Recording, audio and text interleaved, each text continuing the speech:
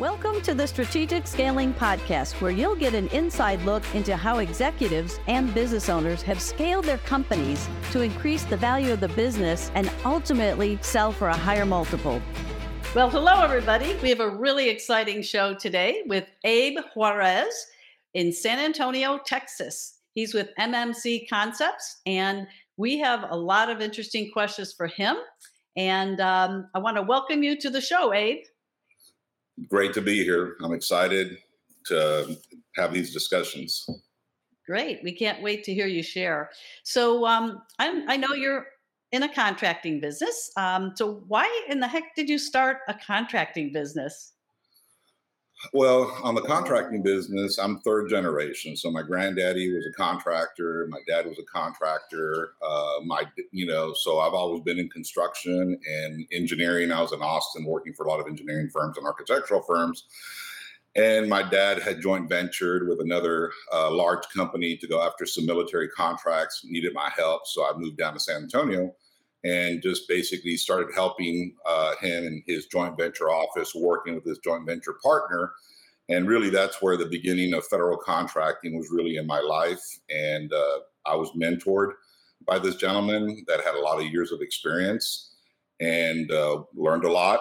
And eventually, my dad decided to, once the joint venture was done, while I was working for my dad, I started my own company. And because I knew he was going to be shutting down pretty soon. So I went ahead and just set up the business in 1998. And about 2001, I went after a federal government certification called the 8A program that the mentor and my dad been in the program. And it's a very, it's a business development program to help small businesses grow and get them ready to go out in the open market. So it was very exciting for me, building the relationships with subcontractors and doing projects for the military all over the world. All over the United States. So it's in my blood, I guess. That's why. And ever since I did get my certification in 2001, and that's where I give the advice to a lot of people that eventually want to have their own business. When you want to have your own business, it's good to go work for a solid company. And it's even better to pretend you're the owner and care about the company like you're an owner, because all the work that these previous companies, we were getting contracts, negotiated contracts. They weren't even competitively bid, PowerPoint presentation, negotiations. Well, when I went back to all these contracting officers and explained that I started my own business and I wanted to start building my business, well, they were always under the impression that my dad's business was my business. And so, to me, that's a great lesson for anybody starting, I think, is own your position. Like if you're an owner, a couple of things happen. Eventually, when you grow your business, when you start your business, you'll have the experience. Second of all, you'll help the company grow. And all it is, it brings wonderful fast track experience into your career. Right. I like how you mentioned the certification process.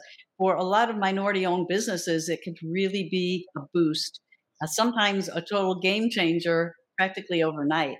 So thanks for mentioning that too. So moving fast forward, how did you actually grow the business, Abe? So ABECO Contracting was my government contracting business. And at the same time, I did a DBA company called MMC, which is Modular Moving Concepts, a service business that I started with some friends. They were out of jobs and we just started that business. How did I grow my contracting business with the federal government? Was persistence was one, because like me, I was going after these contracting officers. So were 1,000 other contractors trying to do the same thing. So I had to stand out. And really, to get an opportunity, I think the first opportunity I got with the National Guard here at Lackland Air Force Base was I was sitting down with these contracting officers and I'm like, hey, just give me one small job.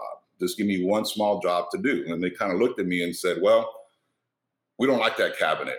I'll take care of it. So I did a quick design, gave them a price, negotiated the price, had the cabinet installed a week later. And after that, that particular agency continued, $75,000 project, $100,000 project, $500,000 project, $1 million project, 5-year contracts, MATOC, multiple award task order contracts.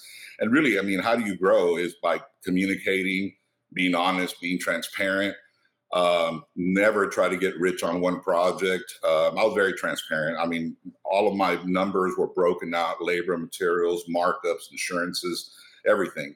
I think transparency, and then basically telling the government what I'm going to do and actually doing it. I was also up some barriers because 8A contractors at the time, and probably still, had this reputation of really gouging the government and then not performing. So it was really tough to get federal agencies to give me opportunities. But that's really where it started. And then from that agency, went in with the Corps of Engineers and did some projects for the Corps of Engineers, the local bases here. One of my biggest clients was Department of Commissary. So when you talk about Department of Commissary, their headquarters was here in San Antonio at Lackland Air Force Base, and still is. So that was my focus, was to go in there. And once I went in there and got some work from them, small projects, I was renovating their offices. I was working on the commissary at Lackland, all the commissaries in San Antonio, and they always liked the work we did. And the next thing you know, we're going throughout the United States doing these projects on all these commissaries throughout the United States. They weren't large projects. They were probably about $100,000, but very profitable projects. And so that was growing. It was going great. We're doing, the larger projects. And then I used to work for a roofing company up in Austin, and this solicitation came out at Tinker Air Force Base. It was like a $43 million contract. And mind you, it was just basically me in my office, maybe a project manager. And it slipped me. I had a week and a half to submit. I did find a good partner, teaming partner, large roofing company that I used to work for. And we got together. I said, y'all get the pricing together. It was like 250 line items. And I put the technical proposal together. We submitted it, and we got an award for $43 million. And this was a huge deal for me. And the only reason I went after it was basically because when I read the solicitation, it said you're going to be doing about $8 million a year. And I hadn't done $8 million a year, but I knew I had the bonding capacity to be able to put it together and get the bonds and perform. Well, they were so excited when they called me. And they called me before they awarded it to tell me how excited they were based on my technical proposal, past performance, and my teaming partner, that she told me, get ready. It was awarded one day, and the next week we were doing probably $6 million of work. I mean, we went, looked at all the size, we put numbers together, we negotiated it, and within it was just fast forward. My bonding company was concerned because it was a lot of good work that I was getting. They flew down here just to make sure it was real, because at this time everybody was going down and I was going up. But yeah, we performed. It's the same thing: transparency, responsiveness, communication, quality work. And in federal contracting, you can put the roof on, but if you don't do your paperwork properly, you have failed. Absolutely. Yeah. I really love the epicenter of this success. Just one cabinet. Just one cabinet. That is amazing how you did that. $350 cabinet, That's right. So how did you change from working with some of these larger federal government projects and, evolving your business? Well, I mean, you're talking about growth. How do you control the growth? Well, again, it's systems, processes, accountability, making sure. I always said it's never about this project. And sometimes people didn't understand that. It's about the next project. It's like we have to excel here to get the next project. And that's what we did. Right, right. Yeah, and then there are a lot of environmental changes completely beyond your control, especially when you're working with various government entities, right?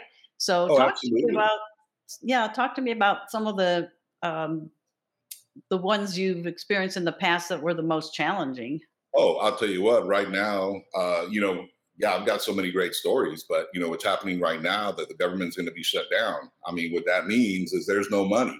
And that means if you have an invoice in with the government and they're shut down, you ain't getting money. You're just not going to get any money. So, nobody accounts for that. Uh, and other environmental factors that affect you, no matter how good you think you are, the things that kind of just come up one day, such as COVID. I mean, COVID was horrible for companies that were doing well and companies that were doing bad. It didn't matter. Interest rates going up, banks shutting down, not wanting to work. Right now, the banks are very tight. They don't want to adjust. So, no matter how good of a job you do, I think COVID is probably the best example of it was very unfair. The way it was handled, and a lot of businesses suffered. And I saw a lot of friends of mine lose their businesses, and it put us in a tough cookie too. But we went after all the money we could, the PPP and the ERCs and everything that's out there, all the resources that were out there. And it's amazing because there was so many friends of mine that had businesses that had no idea this money was available and how Wow. easy it was. So, Right, right. Very critical at that time. Yeah. So tell me two examples of things you've done to really radically change your strategic growth plan, like midstream. well, I mean, the aid co-contracting part with military construction, design, build, electrical projects, road projects, renovations, new buildings. I mean, that I really didn't have to do much other than take care of the money I was making, because when you do federal contracts, you have to bond them, and bonding requires cash. It requires, equity. You have to have money to support the bonds, such as the roofing thing. I mean, we did the 43 million in 4 years. I mean, it was just insane. And the biggest stress I had was, if I don't bond this job, they cancel my entire contract. Not only do I not get that one task order, but they terminate the rest of the contract because I can't do bonding because of financials, right? So you have to take care of your money. It's not a time to go buy a boat and go take vacation trips and just wear silk clothing and stuff. I mean, I've seen it all with buddies of mine that have gone up, down, back up, and back down. Never learned the first time. So that as far as growth, I mean, really, that just it. All I had to do was stay on the horse. That's all I had to do. Stay on the horse, and I'd be fine. Required a lot of travel, a lot of work. I was a hands-on guy too. The first jobs we were doing with the commissary, I was out there at 2 o'clock in the morning with a spud removing flooring, working with my guys. I mean, I'm just a hands-on kind of guy. Now, when we talk about strategic growth with MMC Concepts, which is my service business, that's what we've been working on since last year, when we had to do a complete reset and decide we got to get back. Before COVID, we did about 2 million without even trying. And we've been sitting at 800, which means losing money, inefficiencies, and it was either shut it down or grow the business. And I was going to shut it down last year until my son, working for Dell, graduated from college, reached out to me and said he wanted to come and learn business from me. So now all of a sudden, where I had a plan on how I was going to shut it down and move on, now it was about paying off debt and investing more money to be able to cash flow the company back to health. And really, the amount of growth that we've had, we started last year. It was about 2 months of sales and marketing. And then I did a complete reset last year by December.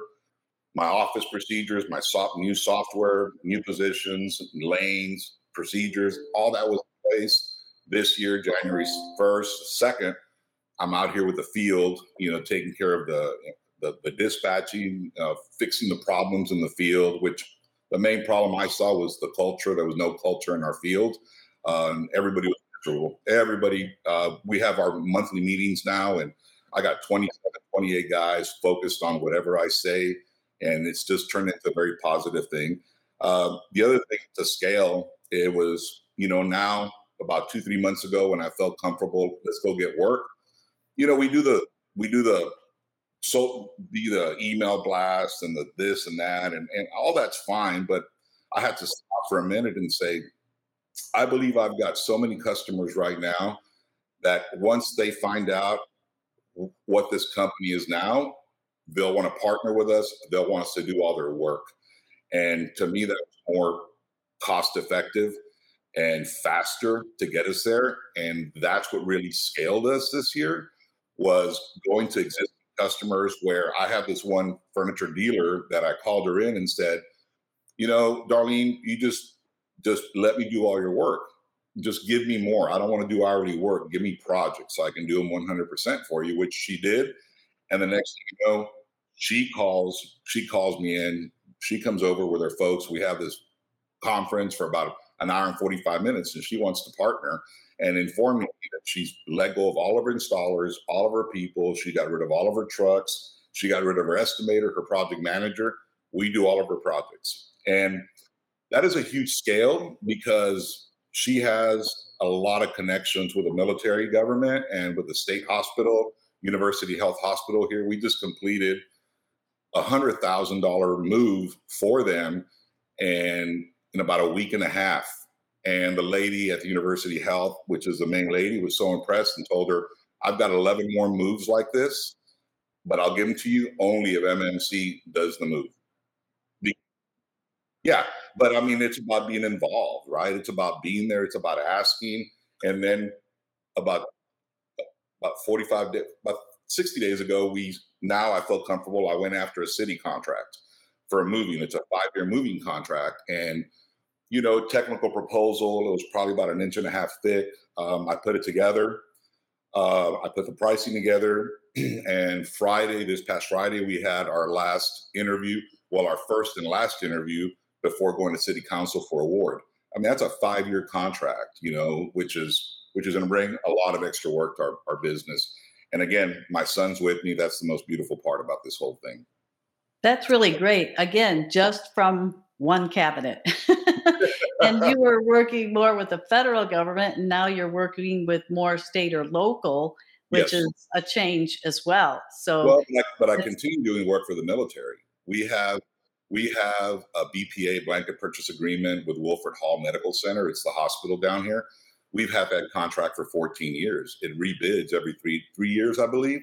And we always get it awarded to us because they just love what we do. Joint Base San Antonio, which is basically the squadron for all the military bases. We've maintained BPA contracts with them also for about 10 years. So we're always on the bases working. So we're working for private, now city, county, state, and federal. So it's a nice diversification because sometimes, as I've seen, some of these markets dry up. Like sometimes when we're slow, everybody else is slow. For the first time, my customers are like, man, we're slow. I'm swamped, you know, because we're going out there and asking for the work, which we've never done before. The other thing I can tell you is if you go look, I've never spent a penny on advertising at all. At all. Everything's word of mouth. Everything has been organic growth, controlled growth.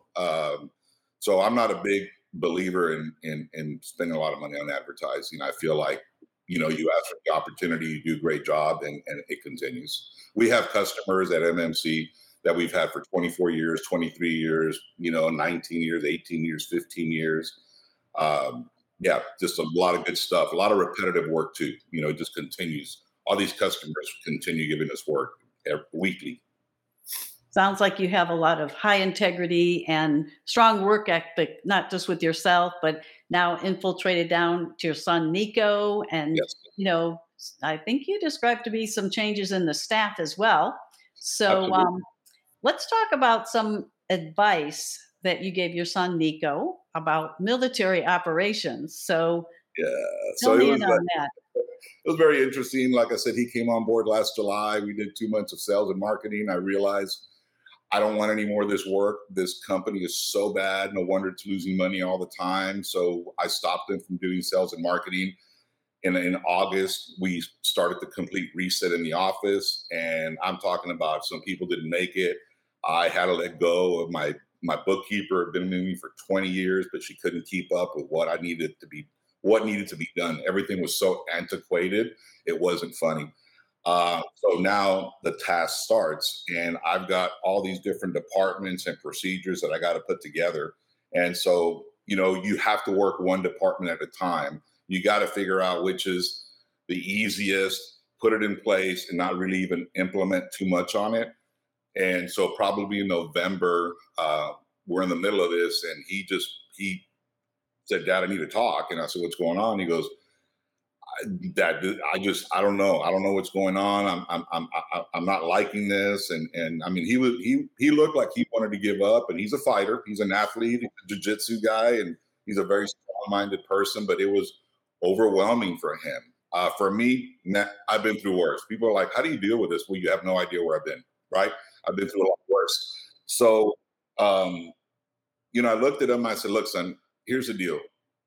Right now, we're at war, but we have to win the battles. And the battles is fixing receiving, is fixing estimating, is fixing project management, scheduling, dispatching, field, invoicing, collections. Those are all the different battles. Once we win all the battles, you'll see we'll win the war. And from one week to the next, once we put everything together, you'll see and you'll be amazed." And sure enough, probably about 3 or 4 weeks later, that day came and he just walked in. He's like, "Dad, this is like a completely different business. I'm just so excited now." And again, you think about a 23, 24-year-old trying to find his position, in the office. But he's very comfortable right now. He loves his job. We just did a 1-year evaluation a few weeks ago. He got a substantial raise, and he's looking forward to now. Per our agreement, he's got 2 more years where we start considering ownership, where he didn't want the ownership before because he wanted to start his own business, which I support him with that, cash flows and business plans. But now he's realized that this is his future, and this is where he's going to make his $1 million. So yeah, that was it. It was just very strategic. But again, it's like going to war and you're deployed for the first time. You're hanging out with somebody that's already done 15 missions. I mean, you just follow the lead, and that's what he did. Right. That's super exciting that you were able to bring Nico on board and show him the ropes. And thankfully, it looks like he's respected you and was able to succeed. And, I think probably the most interesting part for me is that you had to walk him hand in hand through these painful processes. And that's not easy for any business, no matter what. So congratulations. Well, and the father-son relationship too. I mean, I had to give this a lot of thought whether I wanted to do this because, hey, me and my dad, we didn't talk for a couple of years because stuff that happened. And that was my biggest concern, bringing him on board. But, we talked about it. We wrote everything down. We have our mutual understanding, how we're moving forward. And before he came on board, I had that mutual understanding that we agreed to. And last year, that's when he's like, "I don't want any of this business. I don't want this business, Dad," because it was bad. And he's worked there in the high school and summer and college summers. But now, so I said, "Fine, you're breaching our agreement. That's fine. Let's build this business and we're going to sell it." And he goes, "That's all I want to do, Dad. I just want to learn business and help you make money." I said, "Okay." Now we have our evaluation, and my last question to him was, "Okay, son, so before I can move forward, I mean, what do you want?" Right? Because it's all about what they want, especially if they're your kids. What do they want? It's not what you want for them. That never works. It never works because it's not their idea. And he goes, "Well, Dad, to be honest with you, can we go back to our original agreement?" I said, "Oh, so now you want ownership?" He goes, "Absolutely, Dad, I do." I said, "Good. We're back to our original agreement. We'll always refer to that. But keep in mind now, I'm going to demand more from you. I'm going to expect you to act like an owner. I'm going to expect you to be there more than 40 hours.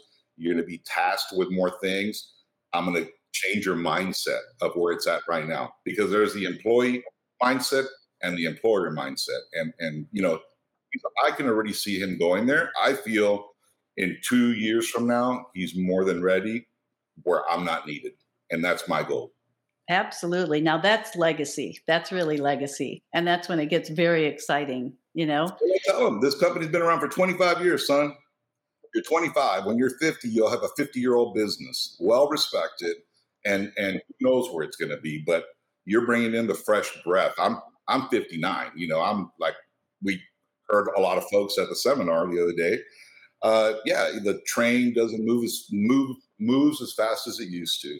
That's what they Oh, said. that's an interesting point. Okay. So let's circle back around. You talked about cleaning up some messes, which happens in every business, whether it's $1 million business or $100 million business or more.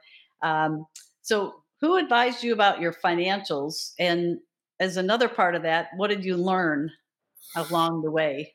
So financials, interesting story, right? Most business people don't know. Most small businesses don't know how to read financials. I mean, when you have 95% of businesses that are small business, there's a lot of little guys that don't understand financials and how crucial they are, as I didn't when I started. And when I started my little service business before my construction, there was no bonding required. All of a sudden this bonding thing comes up and I'm like, well, give me your financials. And I'm like, well, I don't know anything. And, I wasn't going to go pay somebody. So I got online and I found this really small book and it was Financials for Dummies. And seriously, it was the best. It was the best because everything was black and white and very simple. And it was easy to read. I'm not a big reader, but I read it several times, and then I went and looked at my financials and I asked some questions, and that really helped me understand how important financials are. Um, you know, there's there's uh, there's a lot of people that I know that are business owners, and one particularly I just spoke to the other day.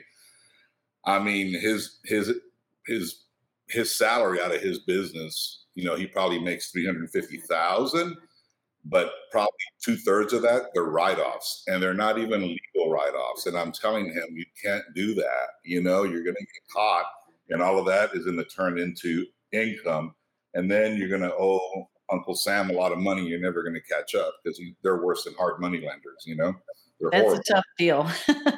Yeah. So when I created MMC Concepts 2 years ago, that was the number one focus was to have very, very clean financials, especially because when my son says we're going to sell, well, we're going to sell is fine, you know, but we had to maintain those clean financials. Now, the bookkeeper, she was with me for 20 years, but I never really had control over my financials. You know how these bookkeeping people are, they're just with their nose down and they're not very personable people. And she was just angry all the time. And as much as I hated to let her go, it probably one of the best things ever.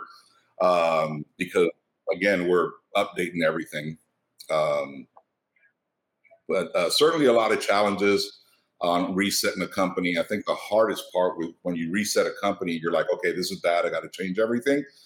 Well, you're not starting a business. You're actually resetting a business that's operating while you're doing this. So it's gonna take you time. It's gonna take you time to get where you need to get to. But there's sacrifices involved. And as an example, this is what owners do. Like this year, I looked at what I think I could do, what was going to happen. And I told my wife, I'm like, you and I are not drawing no paycheck from MNC Concepts. We'll figure that out after I fix everything, after we close the year and we take a look at the performance, the overhead, the gross profits, and look at our balance sheet to decide, okay, what can it afford next year? So it's baby steps right now, little at a time. But I can tell you, I finally, all year I have not looked at my financials until about a month and a half ago because I had a good feeling. I didn't want to know. I already had all the bad news. I was reminded every day how bad everything was, but by things that I had to fix. But a month and a half ago, I'm like, okay, I know. I want to look at them now. And when you look at my P&Ls, first quarter, second quarter, third quarter, it's just an amazing transition what's happened. But, I'm there. That's why. this is a company that I was never there. I was there maybe an hour a week, and I let other people run my business. And that is where things just went bad. Everybody really appreciates me as the owner, involved daily doing marketing and sales. My staff enjoys me being there. My crew. It's just a whole different company right now than it was a year ago. We're so excited about growing it. Right. And I think what was really interesting is the tough, painful decisions that you had to make. Oh But yeah, you knew what you had to do, and you were able to have the courage just to stand up and execute all of that. And that's executing strategy, basically. yeah, yeah. So, It's a nice um, way of putting it. yeah, yeah, that's the tough execution of strategy. Yeah. No, So, it is, but you have to believe in yourself, right? And you got to, you got to make it happen, and you can. It's tough, and still, a little bit of struggles here and there, but for the most part, we're in a very proactive mode again. When I had my construction and I was doing all this military, everything was proactive. There was that right, I right. I was on top of my customers, on top of the problems, and react. When you're proactive, it's so much better than reactive. And that's all I've been doing last year was reacting to the problems that we had that I had to fix. Right now, I'm looking for problems to fix. They're not slapping me in the face every week. I, That's a lot better than, working in it. When you get to work on the business, like Michael Gerber talks about in his book, the E-Myth Revisited, very yeah, much working on it. yeah, working on it. And that's true because again, a year and a half ago, I was 75% retired, and I was like, well, I don't know what I want to do. And so to me, it was a blessing that my son came around, even though it was painful to invest all that money and have to pay off. You're talking about a small business that when I was over there fixing it, I got hit with I lost a very large customer because we lost about $70,000 worth of their product. And that's a lot. And that was probably due to theft out of my warehouse. It was Wow. probably due to my crews probably taking furniture to job sites that they don't belong. Who knows, right? But what do? I made it right. I made it right. Mhm. I paid them off. I knew I was not going to have their business anymore, and I apologized and I explained to them this wouldn't have happened if I was here. I'm here. I'm fixing it, and I paid them off. Lost their business. I'm almost close to reaching back out to them to ask them for another opportunity because I don't like losing customers. I like keeping my customers. I had another customer that kind of the same situation, but only $25,000 a product. But we continued working for her, and we never got paid until they paid themselves back. But she's a Mhm. huge customer of ours, and we love her, and she loves us, and we continue to grow. I mean, people make Mhm. mistakes, Yeah. and I take full responsibility for everything, not only my decisions but my people. It's Right, right. at the end of the day, it's me. It's nobody else. So you were able to put your ego on the shelf and solve the problem, you know, have a little bit of pain there again with having some lost product, which is a big responsibility. And then having, again, the courage to go back to the Oh yeah, client and say, hey, look, can we work this out and continue to do some business together? Because, you're high integrity, long term, yes. sounds like. Yep, absolutely. And that doesn't even account the possible $25,000 of labor that I spent trying to find the product in our warehouses. Mm. It was just a Wow. disaster. It was a disaster. Well, business, there are challenges that come up in any business, larger or even to the enterprise level. Yes, So it's kind of like a puzzle, it's like a game in a way, and it's pretty exciting overall. it Uh, is. It is. When we're in the middle of it last year, my analogy was, man, this company's like an octopus, and just when I think I got all of their legs, and one just pops up and hits me in the head. It's like, yeah, I got to grab that one too.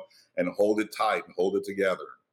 I think that's why entrepreneurs come back at it, just because we love the challenge, right? Oh yeah, yeah. In my younger days, I was a serial entrepreneur. I've had so many different businesses. I had a karate academy. I had a deli.